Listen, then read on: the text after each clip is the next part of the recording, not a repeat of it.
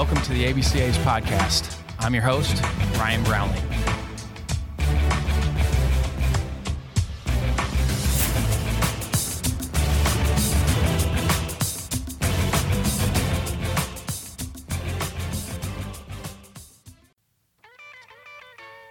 Last year's virtual convention forced us to postpone the Hall of Fame banquet. In order to celebrate the 2021 class, we did a series of podcasts with the inductees. We're using Christmas break here to reissue last year's episodes to once again celebrate the 2021 class. We're so excited for the Chicago convention to be able to honor the 2021 and 2022 classes at the Hall of Fame banquet on Friday, January 7th. We can't thank all of you enough for your continued trust and support. I hope you all enjoy listening to these legends of the game.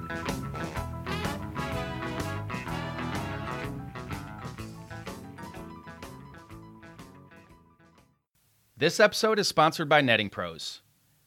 Netting professionals are improving programs one facility at a time. Netting Professionals specializes in the design, fabrication, and installation of custom netting for backstops, batting cages, dugouts, BP screens, and ball carts. They also design and install digital graphic wall padding, windscreen, turf protectors, dugout benches, dugout cubbies, and more. Netting Professionals is an official partner of the ABCA and continues to provide quality products and services to many high school, college, and professional fields, facilities, and stadiums throughout the country. Netting Professionals are improving programs one facility at a time. Contact them today at 844-620-2707 or info@nettingpros.com. Visit them online at www.nettingpros.com or check out Netting Pros on Twitter, Instagram, Facebook, and LinkedIn for all their latest products and projects. Make sure to let CEO Will Miner know that the ABCA sent you. Now on to the podcast. Next up on the ABCA Podcast Hall of Fame series is longtime Southern University coach Roger Cador. Coach Cador built the Southern program from no stadium and no equipment to one of the best programs in the nation. He's made a lasting impact on the game of baseball at Southern University and with the MLB Diversity Program. He retired from Southern with 913 wins and 14 conference championships. Over the course of 33 years, Coach Cador's Jaguar program had 11 NCAA regional appearances, 2 HBCU national championships, and 62 players drafted, including 2003 Golden Spikes Award winner Ricky Weeks. In the early 2000s, he started the Urban Baseball Invitational at the Urban Youth Academy in Compton, which is now called the Andre Dawson Classic.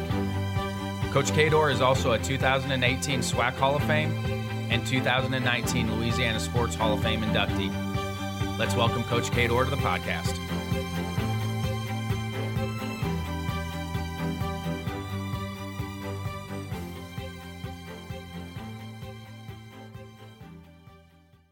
Here with Roger Cador, a longtime coach at Southern U. Coach Cador, thanks for coming on with me. It's a pleasure to be here. Can you just talk about your path as a player in the game and then your path as a coach in the game of baseball? Well, it started many moons ago. You weren't born yet, by the way. And I started, playing sandlot baseball at the age of 15 years old. And back in the days, in the 60s, I was playing with people like in their late 20s and 30 years old, and they taught me how to play the game. Well, fast forward then when I started playing in school, I was a sophomore when some of my former teammates in basketball convinced me we should go out for the baseball team. And that was the best move I made in my life because I was playing basketball. Being the tallest kid in a very small town, you thinking you're more than what you really are. So I ended up going out for baseball, making a team, and started doing well. Thinking I was fast forward going to get a scholarship in baseball to go to college. That scholarship never came, so I had to end up taking a basketball scholarship. But the athletic director at the school knew who I was. And he told me, he said, the first year you can play baseball, but you have to play basketball after that. So he allowed me to play baseball the first year. Then I had to play basketball. Fast forward, and by the time I got to be a junior, I got to be pretty good in baseball. And then as a senior, got drafted in the 10th round by the Atlanta Braves in 1973. And then I played pro ball for 5 years and started coaching basketball as an assistant in 1980. Even though it says in my bio I might have started in other time, but this was just volunteer stuff. So in 80, I started coach basketball for 4 years as an assistant, then took over in August of 84 as the baseball coach at Southern until 2017. Do you think we miss a little bit of the dual college athlete? In your generation, there was a lot, and I was fortunate to coach some dual sport guys at Western Illinois. Do you think we missed that part of it now? Listen, it did. There were 3 people when I was in college. Harold Carmichael, the great wide receiver with Philadelphia Eagles, and I played basketball together. Rodney Milburn, who was an Olympic gold medalist in track and field. He played football and ran track. And I think we were all in school together during that era. So it was a normality for people to play more than one sport. Nowadays, because they fire football coaches and basketball coaches so frequent, they sign a good kid, they won't let that happen. During my year at Southern, it might have, I think one kid was allowed, a football kid, was a wide receiver and a very smart kid, a 3.7 grade point average. And the coach allowed him to play, say, it's okay if he can go play. He's smart, he's going to understand. Alfred Ard was his name. And the kid gets drafted in the 5th round in baseball. But that never happened again. That would made him talk about it, but it's not going to happen very much. The last guy I remember, Chad Jones at LSU, who was a great defensive back and would have been a great pitcher, but he got hurt in a car accident.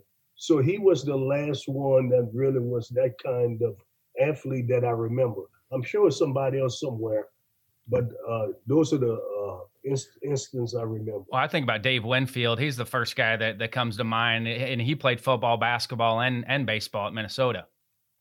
Oh, Big Dave Winfield. Dave Winfield. He's always the one that I think about, just how hard it must have been for him. You'll be surprised it's not that hard. My guys at Western, I had 2 of them, Steve McShane and Justin Fitzpatrick, and Justin's actually on the football staff at Western now. They loved it, and they were both great students, and they were great for us. And yeah, the timing is interesting. You don't see them in the fall at all, but I would go back and do it again with both those guys. They're wonderful people, and I loved having them around, and they were great for our program. I think it's good for the university too. Yes. In the generation of money shortfall, that help us a lesser sport who may not have a scholarship to give. Exactly. To give a really good athlete, you know what I'm saying? Like baseball, where Carrick can't dish out a full scholarship. You got to. Yep. He had that 25% and trying to make it work. So it really helps out a lot. But coaches, the situation with firing, losing job have made coaches selfish. That's really what it comes down to. Yeah, well, money changes everything. Changes everything. They're saying if I'm going to get fired, I'm not going to lose my player. I want him every minute. Exactly. Rather than let somebody have. So, and I understand it. I don't agree with it, but I understand it. As a young coach, you're navigating the coaching profession. Who were some of your mentors coming up when you were a young coach? I really didn't, admire a lot of people, to be honest with you, when I say, if I had to say, when I looked at Tommy Lasorda for sure, I love something about Tommy Lasorda because he made the game fun. You see what I'm saying? He made the game fun. And people like Earl Weaver, not necessary because he didn't make the game fun, in my opinion. He argued a lot. I don't want that kind of stuff. You know what I'm saying? But Lasorda made it fun, and I always looked up to him in that respect. But other than that, I really didn't look up to a lot of people because I wanted to have my own brain. What about coaches in the Braves organization? Any guys that stick out in the Braves organization for you? At the time, Tommy Aaron was one of my coaches, the brother of Hank Aaron. Yep. And, he had a great natural relationship with all of the players, wonderful attitude. He took life in stride. Those are the kind of people I really like, where you can talk to about something other than baseball. We talked about a lot of things other than baseball. You know what I'm saying? And we laugh, which is important. I don't see enough coaches laughing anymore. Everything is so tight, like they have a tight pair of underwear on. You know what I'm saying? And to me, that's not funny. I agree with you. I grew up around it, and I think about the camaraderie that my dad had with the guys that he coached with, but also the guys that he coached against. And that's where money has changed things too on the coaching side is, guys are making so much more money now. I don't think you see that same camaraderie that you used to and back in the past. That's right. That's one more guy as a player I looked up to, not necessarily when I was coaching. It's the president at Grambling, Ralph Jones. Now, he was a guy that was more than just again, he was a Tommy Lasorda.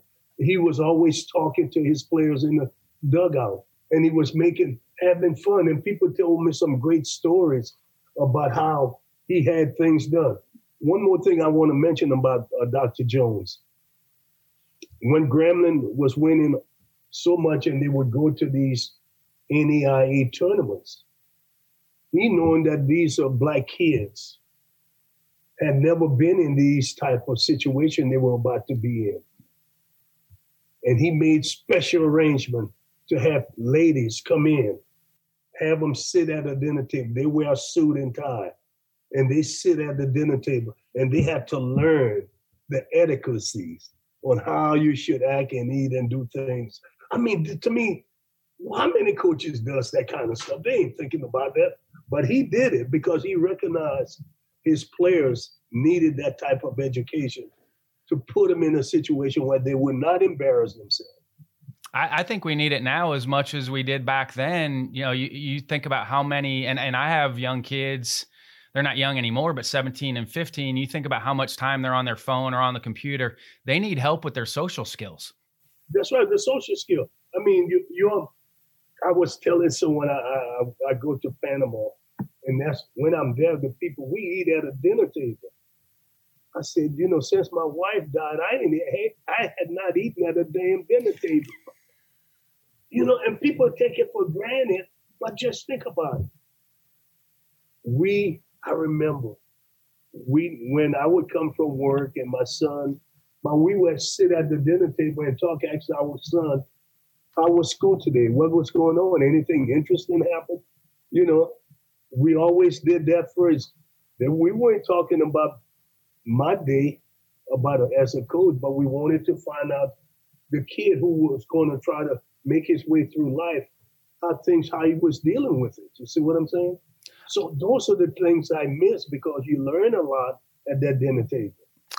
Well, I talked to my mom the other day. I think some of the things that this generation of kids misses as well is as you were raised by other people's parents as well. You're at a buddy's house, you're here, and you're around some adults. I think we have a disconnect with the younger generation right now because they don't get as much interaction with older people as they did back then. And I had so much respect for my friends' parents because I was around them a lot. I don't think we see as much as that now.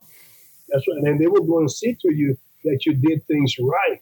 That's the other thing, and I say that all the time. It really takes a neighborhood to raise a kid or a village. For sure. Raise a kid. And that village or neighborhood is left us now. We don't have those people in that neighborhood anymore who are willing to trust that kid with anybody in the neighborhood nowadays. Exactly. Oh, it's too difficult to do that. You know what I'm saying? Exactly. And then with this virus that hit us, I know how difficult it made it for parents because kids couldn't go to school. Parents have to work. They have to work. So now you're throwing your kid up to something else that's going to raise them. And that's terrible. We don't give the teachers enough credit for the wonderful job they do because they protect our kids. They teach them and protect them. For sure. You know, you started out coaching basketball there. What did you bring to the baseball field that you learned from basketball? And my dad loved basketball. If you ask my dad, who coached for 30 years in baseball, he wanted to be a basketball coach. So what did you bring from coaching basketball onto the baseball field? Well, first you need to be in condition. Baseball players usually are not that much in condition. But you learn that. But you learn the value of teamwork. Having a good teammate and teamwork together. See, people don't understand how much it works in baseball. That they look at it as an individual thing, that you do everything individual. There is no aiding and abetting like in basketball. You can pick for someone, you make a pass, you know, all of those things. But in baseball, you have to catch that ball along, throw it along, but you still need a teammate beside you encouraging you. And that's the thing that you really need in baseball. And every now and then, you know, baseball allows you to think you can, someone, if it's next to you, you can talk to you about making adjustments. Hey, man, you got to do your footwork a little better. Hey, man, how about your swing? You dipped a little, you know, glide into the ball, those kind of things. Or the pitcher, hey, man, you got to drop and drive. You know, those kind of things exist that are really good team skills that you want to pass along. What were your biggest adjustments going from assistant coach to head coach? Biggest adjustment? Well, now you're making all the decisions. Yeah, you made no bad decision as an assistant coach. They were all good. You saw all the mistakes the head coach made, you know. So, but now you have to. And I remember when I took over the job, the athletic director, Dick Hill, hired me, and he was sitting in my living room talking to me and my wife, and he said, the thing about you being the baseball head coach is now you can get to run your own program. You make your own decision. And that stuck with me because even though I knew it, sometimes until you hear it, it doesn't resonate. You got me? But once I heard it, it made sense because now I could go out and recruit the kind of players I had without having to explain to the head coach how valuable the kid is. You got me? So, and that's what I did because I had no assistant coach when I first started coaching. I mean, I did everything by myself. That was the thing. That was difficult. How many years until you got an assistant coach? 1984 to a real assistant coach, a paid assistant coach. 92. Yeah, you know, you're talking about 8 years, 7, 8 years. The game has come a long way. You talk about a fight because the athletic director was a football coach, and he didn't think I needed one. That's a football guy for you. They don't think baseball needs anything. Thinking, man, that money we could put in football. I feel like you put baseball at HBCU schools on the map. Do you feel like that's the case? Do you feel like, you know, when people think of HBCU schools, you know, you're the first person that I think of. Do you feel the same way? Well, Southern has a deep history. It became the first HBCU and the first school in the state of Louisiana to win a national championship in the sport of baseball. People think LSU did, but it was Southern in 1959. So Southern was sort of always on the map because of Lou Brock, Lee B.B. Richards, Danny Goodwin, the first player taken in the draft. So we had some history there. It's just that it went away for about a decade until I came back to coach. And I brought back a different image, a different personification. What I did, I made a historical black school relevant because I went out and got good players. I taught them how to play the game, and we produced. We beat good teams. We beat the bigger of the bigger boys. And that's what happened. Once we did that, Southern became a well-known name. And for running up 10 to 12 years, we were really at the top of our game. And we did a lot of good things, produced a lot of good players, including Ricky Weeks, a Golden Spikes winner. And we beat the LSUs and the Cal State Fullertons, and we beat those kind of teams. Speaking of Lou Brock, how much interaction did you have with Lou? Wonderful representative for baseball, just passed away. What were your interactions with Lou Brock like? Well, we had conversations. Lou and I talked. I made it a point for Lou to remember me playing at Southern. And I made it a point that I talked with him as much as possible. I wanted Southern to do more for Lou. That's a disappointment for me. We didn't do enough for the man who did. See, it's never going to change when you become the first. There can never be a first again. He was the first player from a historical black school to be elected into the Hall of Fame, MLB Hall of Fame. See, he was the first player on the first team to win a national championship, being an all-black team. Those are things you can't duplicate. And we should have done more and make sure we recognize this gentleman for all his contribution. All the thing that Lou did that I really love and I commended him for, he came from a very tiny little town in North Louisiana, but he started a scholarship fund for kids from that part of the world. And the day the article broke, there's a young lady from there who knew me, called me and said, Lou, I'm part of that person. She saw an article I had written on Facebook. She said, yeah, I'm one of the first people Lou gave a scholarship to. He made my life, changed my life. So he was more than a baseball man. He was a people's person. Yeah, I read an interesting story with you. You're at Southern and you go to play the Braves and Dusty Baker. And can you talk about that story with the equipment with Dusty Baker? Well, Dusty and I played with the Braves together. And we had a relationship that has spanned over 40 some years. And in 1984, August of 84, maybe 2 days after I accepted the job, my wife and I called Dusty and told him my situation, no equipment. I just took a job. He said, listen, Dusty was the hitting coach with the Giants. He said, we'll be in Atlanta. Come on down. We'll get all the equipment you need. My wife and I, we jumped in the car and drive to Atlanta. And I met Dusty and we go to the stadium and we went early. He talked to all of the Giants players. They gave me a bunch of uniform equipment. Then we went over to the Braves side, which Bill Akers was the equipment manager, and he remembered Dusty and I, and the players jumped in. They gave us all of the equipment, I couldn't really, I was overwhelmed because we ended up having to send him UPS. He couldn't put it in my car. There was so much equipment. And that's how I got started. And the story, I forgot to ever tell the story. When I wrote my book, I should have put the grocery card to display, show people all of the equipment I had was in the grocery basket.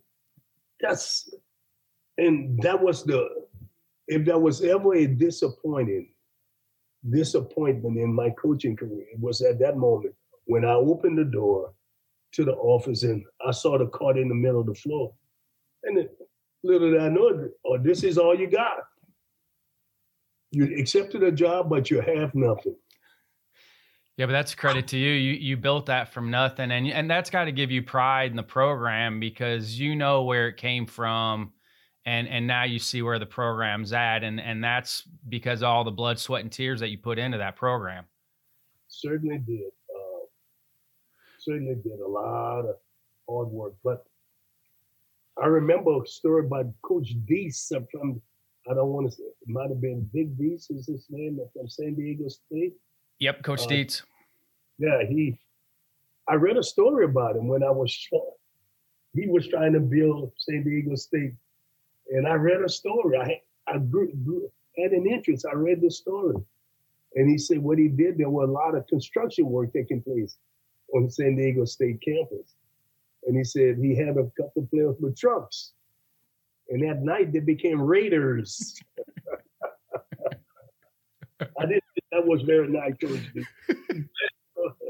Bless you, Coach. You can't read that anymore. No, you can't. Yeah. It was so funny he said it. But what I did, I went and asked the people who were doing construction, hey, do you have any scrap I can use in my trying to do this? And they helped me. And that was the difference, how I did it. I started doing it, building small projects at a time, something that was accomplishable. Because the key is, if you can accomplish something, it builds the courage and your motivation to do the next one. You know what I'm saying? For sure. And that's how we did it. Talk about how you thought about bringing the Urban Baseball Invitational to life. And so it's called the Andre Dawson Classic now. And Andre Dawson was one of my favorite players growing up. Can you talk about why you decided to do that and the thought process with it? Well, it wasn't just me. I'm not going to just take the credit. But again, you put me in a room with people who can make decisions. I'm talking to them. And that goes back to, I never found out until 1994 that I was doing something. A guy saw me I got to tell this story because it's a great story. At the Fontainebleau Hotel in Miami Beach, Florida. Yep. I used to watch Jackie Gleason growing up at the Fontainebleau Hotel. And there in 94, Major League Baseball had their winter meeting there. I told my wife, I said, I got to go. I said, I've always admired the Fontainebleau Hotel. And she shook her head and said, go ahead, please. So I go down and I'm in the room, the big bar room, and I'm working people and not even knowing I'm working them. And a guy called me now by the name of Ed Lawrence. He called me on the side. He said, hey, man, listen, my wife and I, we've been watching you. You're good in this room. And I said, what you mean? He said, man, you really work in this room. And he told me about a son of his. He said, Miami and Turtle Thomas is on it. But after watching you, we have an interest in you. And I ended up signing his son. So that Fontainebleau Hotel made me realize that I could work a room. Now, let me go back to in Richmond, Virginia. 5 years later, 6 years later, probably 7 or 8 years later, I was called to come to a meeting. And Jimmy Lee Solomon, the third ranking man in Major League Baseball at the time, was there. And I started talking to him about doing something. And he said, boy, I tell you, he said, you're something, huh? He said, I tell you what, he said, here's my number. Let's stay in touch and we'll keep talking about this. And I never left my foot off the gas. I kept it on the gas. And finally, one day before a game on a Saturday, he called me. He said, I think we got it worked out. He said, we got this. We're going to do an urban invitation. We're going to Compton, California. We're going to play over there. We'll take 2 historical black schools and play two traditional white schools. He said, and we got ESPN. And it really worked out. He said, the other thing is, you got to bring that band. You got to get that band. I said, it's a done deal. That's the easy part. And so that's how that happened. I just talked Jimmy Lee down, talk him down. At the same time, I'm talking him up to do something that is really unique. And we finally made it happen. You know, you talked about Ricky Weeks. How special was he? And did you know, I mean, I saw Ricky in high school and great player. Did you know when you had him that he was going to play as well as he did at the big league level? Well, let me just say this. I give credit to one of my former players who ended up becoming one of my assistant coaches, and then he became a scout with Cincinnati, Jerry Flowers. And he was a Midwest scout, but in the early part of the year, they sent him to Snowbird down in Florida. And sometime in February, he called me and said, hey, man, there's this kid, Ricky Weeks, man. Nobody's on him. You need to get on it. He's the real deal. He said, give me his number. Gave me the number. I called him immediately. Talked to his uncle. Uncle gave me the number, talked with his mother. And then the next night, I was able to talk to Ricky. After 2 conversations with his mother, she committed Ricky to me without even seeing me.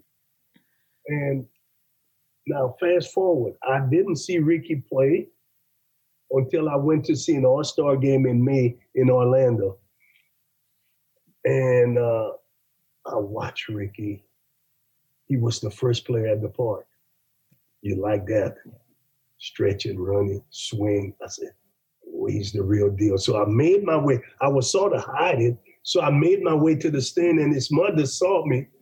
She had never seen me before, but she started coming down the stand. I knew I was right. I knew I was right. And I said, what you mean, Miss Weeks? She said, just looking at you, I know I made the right decision for my baby. And that's how it happened. And when I saw Ricky take batting practice, I knew I had a good player. The key was finding him a position because they had him hidden in left field, which was a benefit for me because most people can't judge kids in the position they had and maybe see him in another position. Because I said, we're going to make an infield out of you. I said, you're going to be able to play infield. And the rest is history. Last time you and I talked, we talked a little bit about COVID and you being in Panama. Can you talk about that story? You know, COVID hits and you're in Panama at the time? Well, yeah, and little did I know it was hidden because it hadn't became worldwide known. You see what I'm saying? It was moving and very few people knew about it.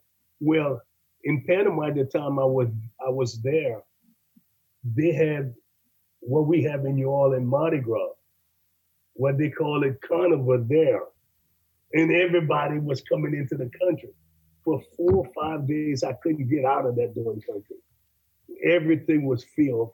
So one of the ladies at the airport told me, sir, if you come back on Tuesday, she said, everybody will be out of the city into the interior. Nobody will be coming in. Nobody will be leaving for sure.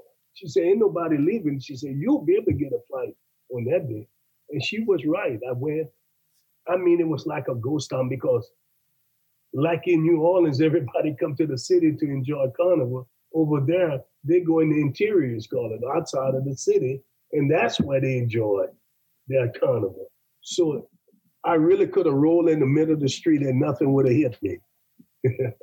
And because the streets were abandoned. So then I made it to the airport, got the first flight out, and I made it and found out once I got home that we had a virus going on. And to this day, Panama is still locked down, by the way.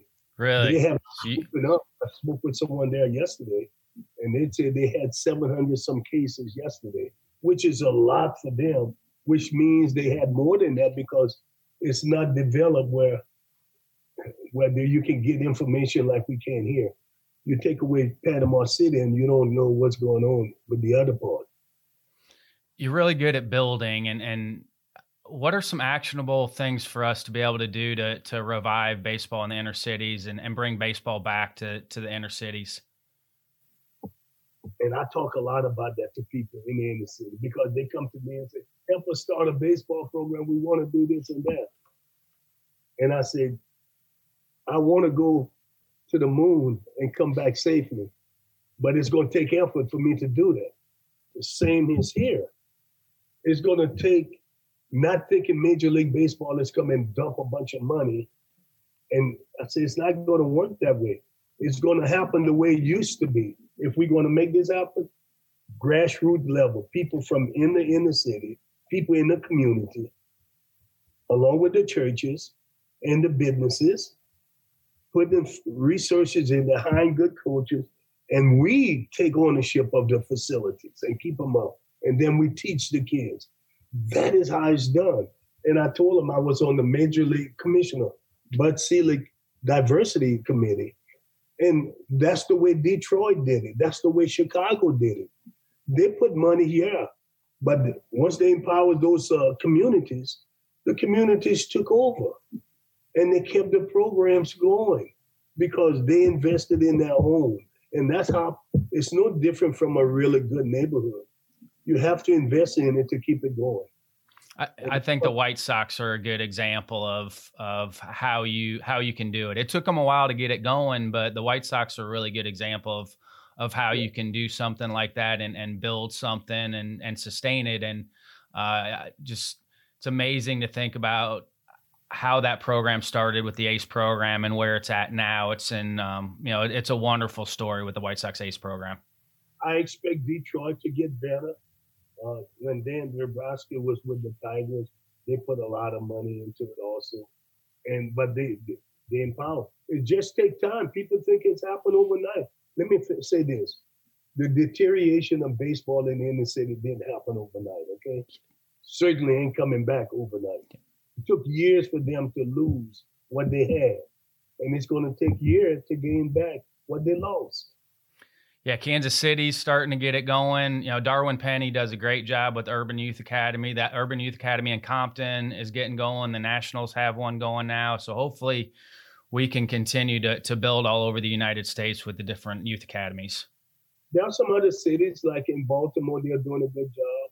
In Richmond, Virginia, they're doing a good job. It just takes time because, man, when a structure has been destroyed, I look at and I don't want to use the Twin Towers in New York.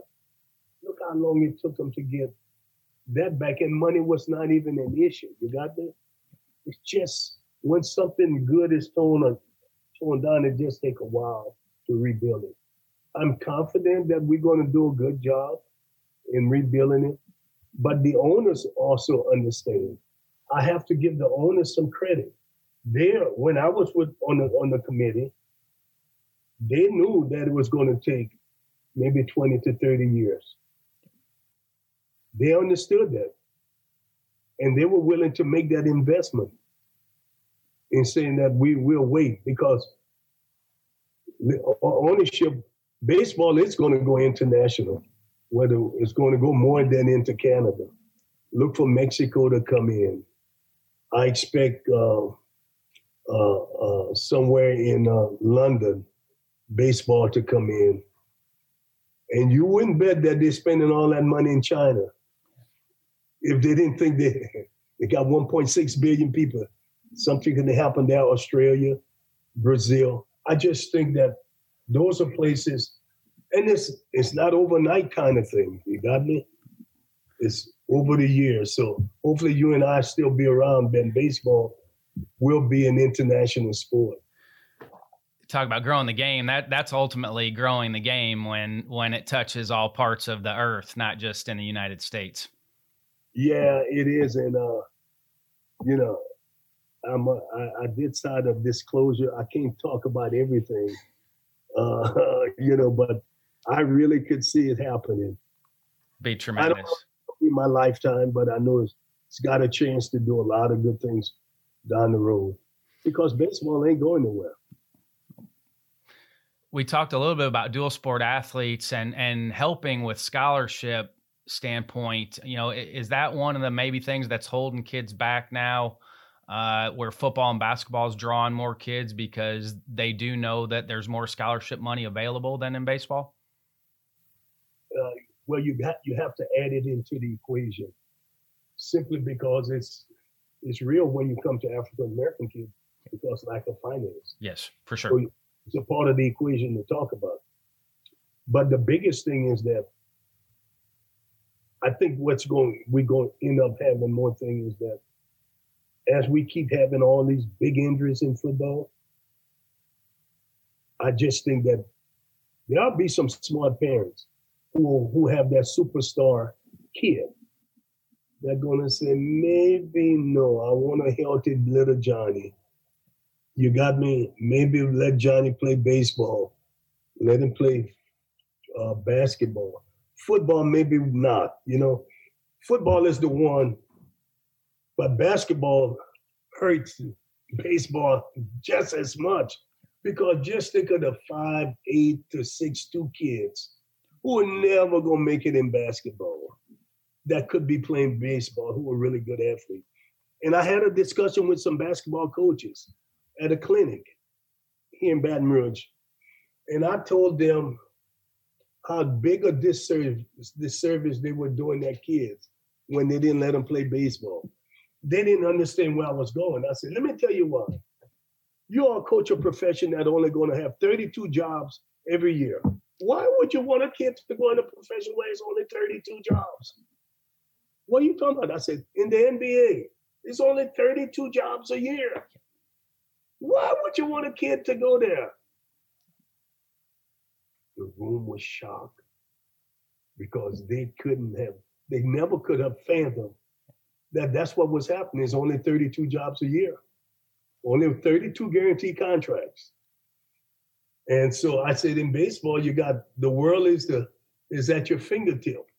If they want to play baseball, it gives them many more opportunities to improve, get better, and come to the big leagues. There's more opportunity there for kids who want to go in this sport. So in order to be able to tell people something, you have to bring facts to the table. That is joy, bucket of cold water in your face to make them understand something just took place that they had no idea of knowing about. Not many people think about that. So, my experience being a guest speaker, a motivational speaker to people, helped me to think about a lot of things that you got to help people to realize that they're not even thinking about. We're in a pivotal time right now in sports and also in society. Are we better right now in 2020 than we were in 1968? You're asking me that, huh?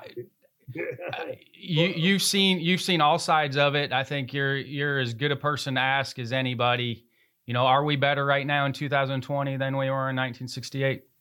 In some aspect of life, we're a lot better. I mean, with the technology stuff that's available, we got more information. We have information that we didn't have in 68. In 68, we were more inclusive, closer, and still very distant in some aspects. But things was moving a lot slower. We didn't have the wealth of the world. The world was still far apart. But now the world is right here. Because of technology, it has brought the world intertwined with each other, and everybody knows what everybody else is doing. In 68, I didn't even know where Thailand was, or, I heard of Brazil, but I didn't know as much about it, and little did I know Peru and Southern California is the same. I wouldn't have known that. They both sit on the Pacific Ocean, one on their own different side of the Pacific Ocean, and they have the same terrain. It's the same country, just that one is on the west side, one is on the east side. So those are the kind of things I wouldn't have known in 68. In 68, I had never left the little area I lived in. I hadn't venture more than 100 miles outside of that area. So when you start talking about things are different, hell yes, they are. And the key is, I see the good rather than the bad. I had to mention some bad, but I usually look at the good. I'm with you. I'm with you. I always try to find the good in people and the good in situations. I'm on the exact same page as you with that. What does being inducted into the ABCA Hall of Fame mean to you?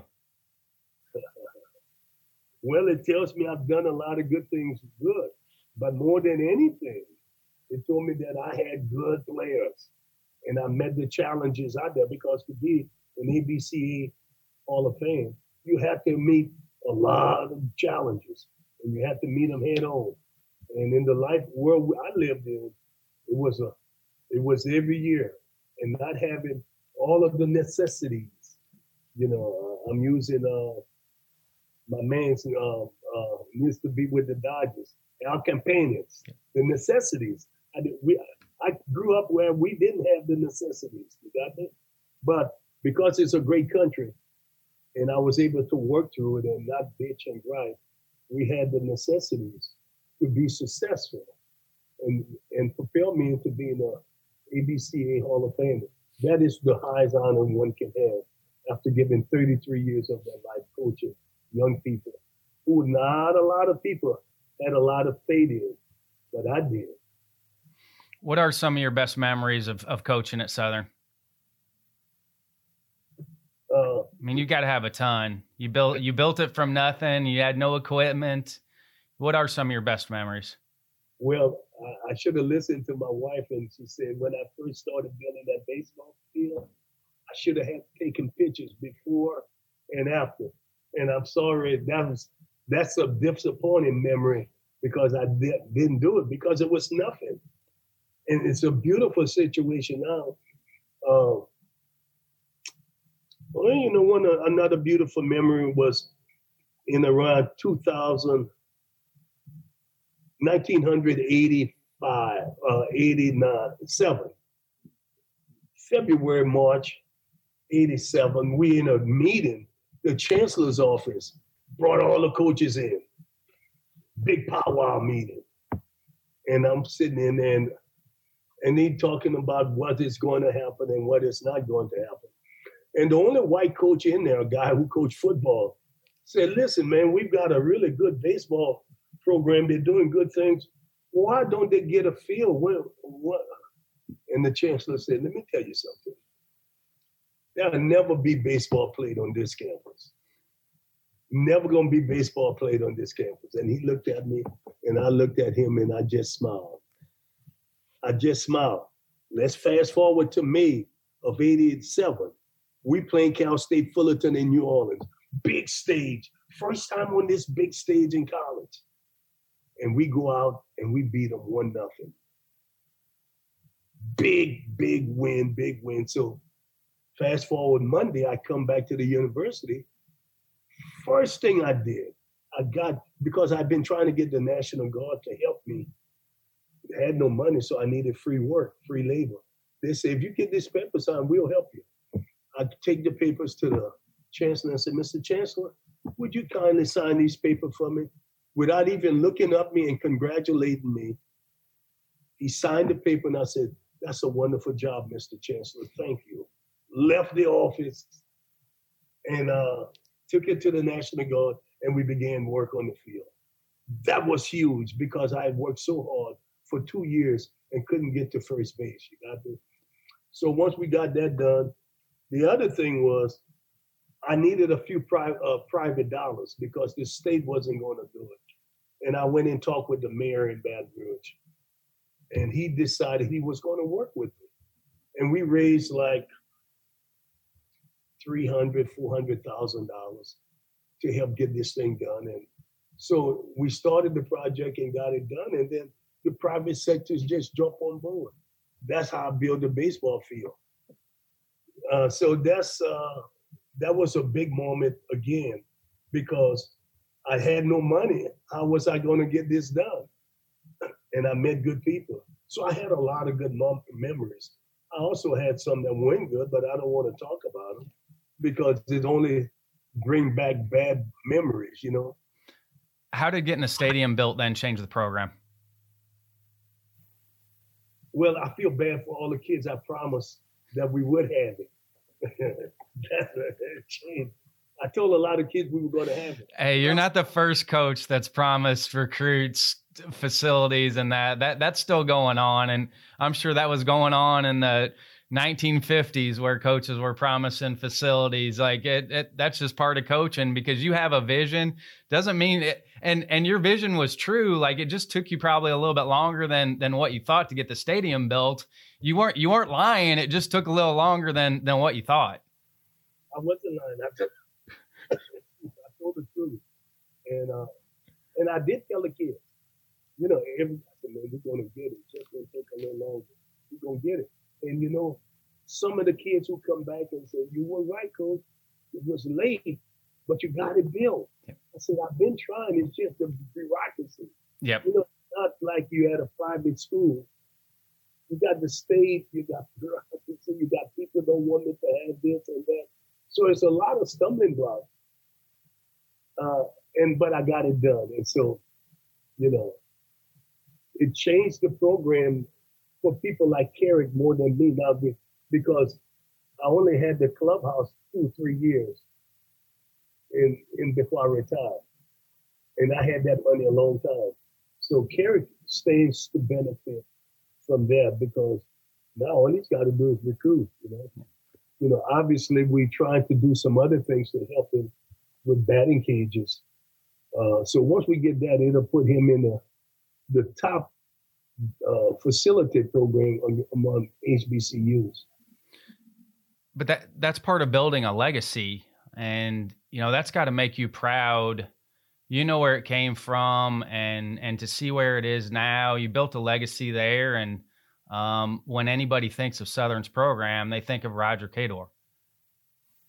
Well, yeah, and I have to be careful not to put myself and build myself too high, because there are a lot of people who stepped in away from it. Took a bullet. Michael Cohen, not you. They actually took a bullet from it. And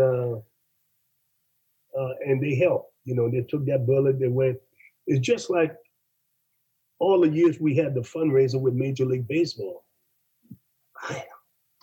I can't explain how I made this happen, but it happened every year. It was successful every year with no help. But it's your energy level. You still have it. There's some 18-year-old out there right now who doesn't have your energy level, and they need it. Like, it's infectious. Your energy level is infectious.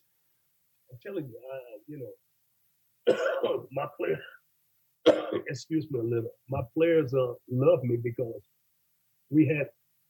I made things so easy for them. We only practiced an hour and a half. If they had a class, they were free to go. It was such a beautiful thing. And if I said something to a kid, a young kid in my older class, the upper class, would jump in and say, "Hey man, don't pay coach any mind. He does this to everybody." They could say, "Don't play him any mind. He does it to everybody." See, when kids understand who you are and they can come in and defend you, and even in defending me, they didn't elevate me to beyond. They made sure that the kid understood he does it to everyone. So he's not picking on you. You got me? So those are the kind of things, and I really had fun coaching. I tell you, the sportscasters love me, and my thing is, God used to say, "Coach, you act like one of them doing adolescents." I said, I feel that way, and I had fun coaching. I'm telling you, I had a lot of fun coaching. Do you feel like that's one of the biggest keys to coaching, is letting kids see who you are, having that enthusiasm, and really letting kids see who you are as a person? They need to see it. They need to see it, because kids are different today. Remember, I'm older than you, and I grew up in the era where players, when you were on a team, you couldn't even literally talk to the coach. You got me? Today, you got to make sure your office is open all the time. I had to make sure I talked to kids. They wanted to talk, and we talked about a lot of things other than baseball. You know what I'm saying? So, no, I made myself available. And like I said, if I got on a kid too hard and he came in, I said, "Man, it ain't personal. Don't take it personal." I said, "You ever see me fuss at my son? I fuss at him. Come on, you all right? If I didn't love you, I wouldn't say a word to you. Then you really would have problems." And they feel better because their ego got bruised, and I used the right salve, soap, or grease, or oil to rub it. And they're a lot better once they leave my office. What are some final thoughts you have, Coach Cador? Say it again? Do you have any final thoughts? Life has been good. See, life has really been good for a kid who grew up not first being able to speak well, walk, talk, couldn't read, couldn't write. And then I'm able to stay the course, understood that when kids laughed at me in school, they were laughing because it was true. See, and most people can't take that. I said, they're true. They're telling the truth, because I haven't been able. I was denied the opportunity. You see, I was denied the opportunity to go to school and learn the foundation. You got me? So I understood that, but it didn't stop me. And I kept pushing, and I made it through high school, and I made it through college with 2 degrees. And the rest is history, because I never stopped understanding that life is good. How did you keep going? Is that part of it, knowing that life's good? I think of Viktor Frankl's Man's Search for Meaning. Those early days when it was hard for you, how did you keep going? I understood only because I understood that it wasn't all of my fault. That if all I had The only hope is, let me tell you what, how did I keep going? I didn't want to go back to where I came from. That's the number one thing. Never. And the drive and determination. But the Jehovah God was the one holding my hand and leading me, making the road smoother as we walk every day. You see? And I understood it. I had no social life when I was in college. Because once I got off the practice field, I went to eat, shower, study, sleep. That was my life. I did it whatever, and until I was a senior, no social life. It was sort of like Branch Rickey telling Jackie Robinson he couldn't fight back for 2 years. Well, I couldn't go do what the other kids were doing because they felt they were more versed than me.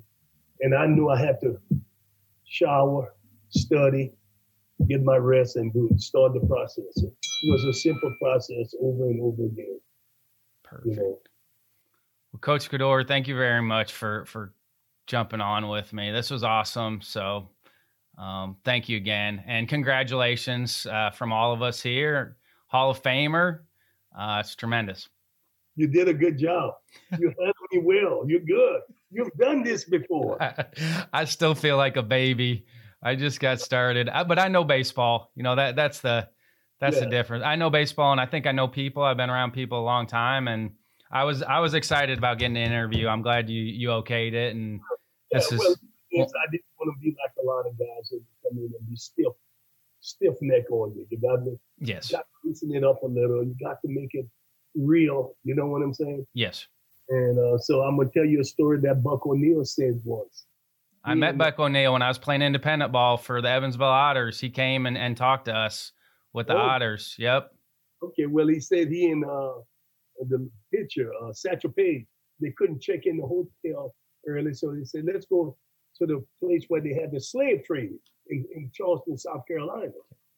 And so they were over there, and Buck O'Neill had a private moment. Satchel Paige had a private moment. And he said, called Buck O'Neill Nancy. He said, Nancy, feel like I've been here before. And Buck said, at that moment he realized the spiritual feeling that Satchel had could have been some of his ancestors were there. They could have been traded in that market. And that's what he was feeling. So that's what I meant when I feel like you've been there before. Yep. You've done this before. It's just like, you're good at it because you've been there before. Thank you very much. I look forward to meeting you in person. And hopefully before Chicago in 2022. Hopefully we meet before that. Hopefully it's baseball field this spring somewhere. Well, I hope to be moving around more. I was telling, I have asthma, so my doctor is telling me to stay in as much as possible. Man, this is killing me because prior to this, I was very active. I was traveling. I was doing a lot of community service. Yep. And all of that went away for 6 months. This is not good. So I'll make it happen. Well, be safe and tell Carrick I said hey when you see him. All right. Take care. All right. Thanks, Roger. Bye. Bye. Coach Cador has an infectious energy. You can see why he built a successful program and has made a lasting impact on baseball at all levels. He has a huge personality. He's a great example of not using your circumstances to make excuses as to why you aren't successful. We have so many living legends in the game involved with the ABCA. Huge show of gratitude for Coach Cador recording with me. This is another reason why I feel like it is the best time to be a coach. We have so much new technology and also so many great resources of coaches who have had successful careers. Thanks again to John Litchfield, Zach Hale, and Matt West in the ABCA office for all their help on the podcast. Feel free to reach out to me via email rbrownlee@abca.org, Twitter @CoachB_ABCA, Instagram @RyanBrownlee17, or direct message me via the My ABCA app. This is Ryan Brownlee, signing off for the American Baseball Coaches Association. Thanks, and leave it better for those behind you.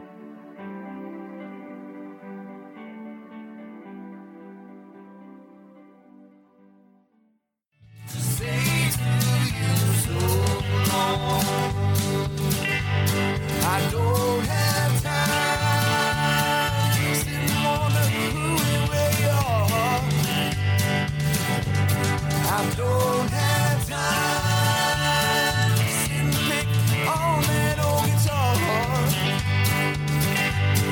I told